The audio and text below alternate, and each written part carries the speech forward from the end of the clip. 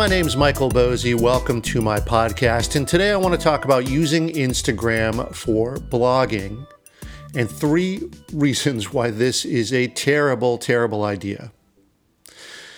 What spurred this topic was that there was an article published in the New York Times about using Instagram for long-form content, using it for all intents and purposes as a blog. And while I'm all for new and creative uses of existing tools, I want to give you 3 reasons why this is not advisable and why I think it's a bad idea.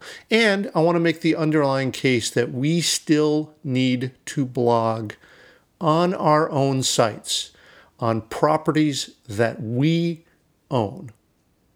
Now, occasionally, I get a question from a prospective client or in the form of a comment on blog, podcast, whatever. The question is, do I really have to run a blog? Are blogs still necessary? Or from my students, they might question, hey, is blogging still popular? Right? They may not see it as popular in their everyday lives, but as I always say to them, look, be careful not to read your own habits as market trends, right? Because the short answer is yes, you still do have to blog. But as I always say, we're not going to think of a blog as a blog. We're going to think of it as something different. It's a business instrument. It's a way to create a business asset to connect with people. Now, of course, you maybe think, wait, hold on a second. Instagram is great for that. It has millions and millions of users, a ready and willing audience to see my content. If I publish stuff out there, people are more likely to see it, right? It is, by definition, popular. So, okay, let's use this article and assume the counterfactual that we might consider using Instagram as a blogging platform. Now, I left a link in the show notes if you want to read the article published by the New York Times. It was shared to me by one of my students, and let me quote from it. Talking about Instagram, quote, "It's flourishing now as one of the web's most compelling storytelling platforms, a repository for uplifting confessions, compressed screeds, some with candidly political overtones, self-help digests, mini essays and speculative musings, and perhaps most compellingly, serialized memoirs in soundbite form." Sounds like what we might think of a blog in the past, right? But again, a blog is not a blog, and let me give you the 3 reasons why Instagram is not going to replace blogging anytime soon. Number 1, Instagram is an ad platform. You might think of it as social media, but to me, it exists to serve ads. It does not exist to help you express your thoughts. Its sole purpose is to keep you scrolling so that it can sell your attention to the highest bidder. And this, to me, introduces perverse incentives, and our mediated algorithmic stream reflects that. And here's the thing. We as a culture, we don't want to cede this space to one of the worst companies in modern history, Facebook. For those of you who don't know, Instagram is owned by Facebook. And Facebook now is making an attempt to pull all of its properties, including WhatsApp and Messenger and Instagram and Facebook itself, into one sort of unified platform. They're awful. They're an awful company. Do we want to cede this space to them? No.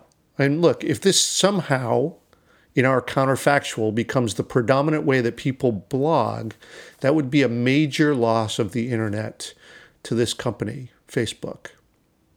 Now, if we think of blogging as here are some random thoughts, then that might be possible, right? But if we, again, think of our blog as a business asset or a business instrument, well, let me get to my next point. Reason number 2 that Instagram cannot be a blogging platform is Instagram doesn't allow you to build and use content as a business asset. Let me give you an example from my work with clients. I helped write and edit a post for a client that is her most popular post of all time. It was published in 2014, and it's been viewed 300,000 times according to Google Analytics. This right here is a business asset. It continues to attract people to her site.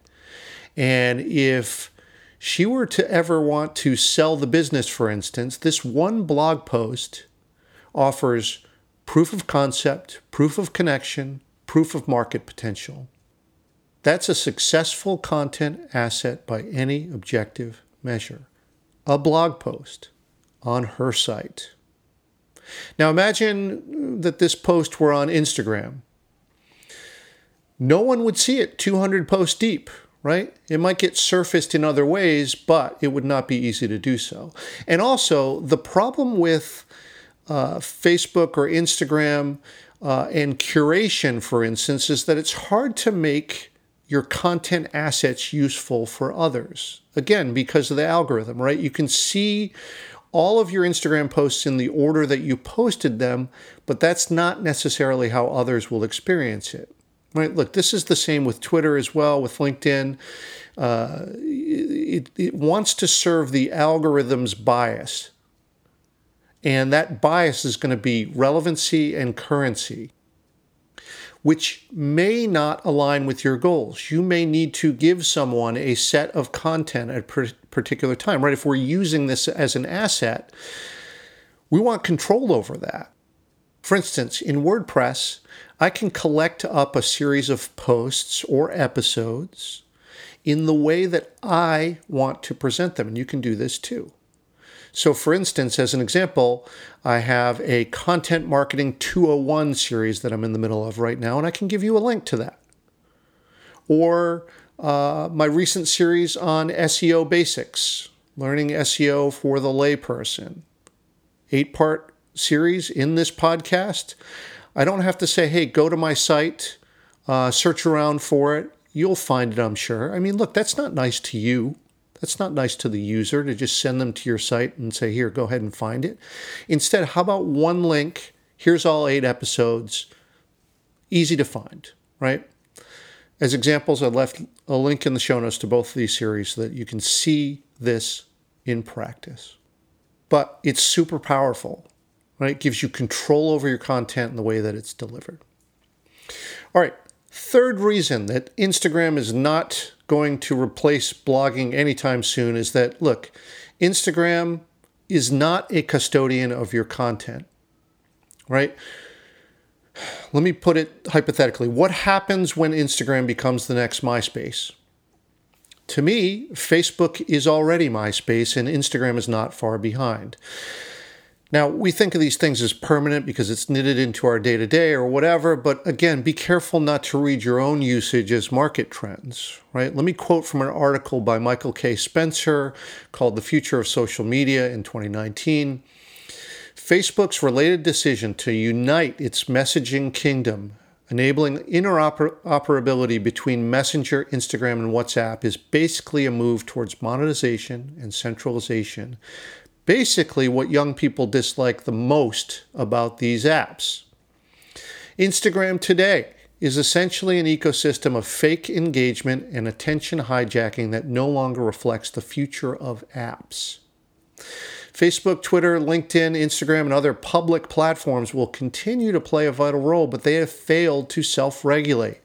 They are at-your-own-risk type platforms full of trolls, deadbeats, and digital addicts. They might just continue to decline from 2020 onwards as new ecosystems begin to take their place. To me, that's exactly what I see. Facebook, for instance, used to be important to me, used to spend time on it, used to post on it, used to connect on it. Today, I haven't touched it in weeks. It's just not that important to me. It has faded into irrelevancy, and I'm not alone in that. Here's the thing. Every platform has a life cycle. It is born, it lives, and then it dies. Instagram is no different. It will die. Or more likely, it'll just fade into irrelevancy just like MySpace did. Or let's talk about a huge mistake as a part of this, about being a custodian of your content. A few weeks ago, MySpace announced that it had lost everything that was uploaded between 2003 and 2015 in a server migration. This was 50 million songs from 14 million artists that were wiped out. Now look, you may say, well, there's probably a lot of junk in that, whatever, and you might be right, but imagine someone who is using MySpace as a way to, collect up, publish content to the site, and now it's gone. Hope they had a backup. Hope they're using another platform. But in this article called MySpace's Music Purge is the latest careless cultural loss we'll regret, there are some items in there that were objectively valuable, and they're gone. Just because of a quote-unquote mistake by a platform that is not a good custodian of content. Turn to Instagram again. What happens if Instagram makes such a blunder and deletes all your content? It's possible, right? Happened to MySpace. Or what happens if they just decide they need more server space? Well, they don't care about you. Goodbye. It's gone. Or more likely, what if 10 years from now, no one's visiting Instagram, no one goes there anymore? Now, of course, if you're a big business, you just have one of your staff scrape out all the content and relaunch it. You guessed it, on WordPress. So look, why not just start there, right? Sure, you can use something like Squarespace instead, but WordPress has two things going for it that make it the durable option for you. Number one, the platform is open source, so it can't be killed in the way that ad platforms with ANSI shareholders can. And two, it takes 2 minutes to download an XML file with every last drop of your content from WordPress. In other words, you have control over your business assets. This is why Instagram won't replace blogging. It's not aligned with you. WordPress powers over 1/3 of the web. It's not going anywhere. And blogging still is one of the single most important things you can do for SEO to get people to your site and start the relationship building process with them. Now, the next unit of my Content Marketing 201 series will focus on blogging and intermediate strategies to help make you more efficient in it. I got 3 episodes planned. One, optimizing for search, since it's, like I said, one of the best things you can do for SEO. Building anticipation, so writing in series and doing this and planning for it up front. And then repurposing content, one of the single biggest things you can do to get more efficient. So subscribe if you want me to notify you when these publish, but they're next up in this series. And again, left a link in the show notes for you so that you can find it very, very easily. All right, I hope I've made my case, or at least given you some food for thought. Look, these are our business assets. We have to take good care of them. We cannot offload this to a third party that cannot be trusted. And let's face it, Facebook cannot be trusted. All right, we'll see you on the next episode. And as always, thank you for listening.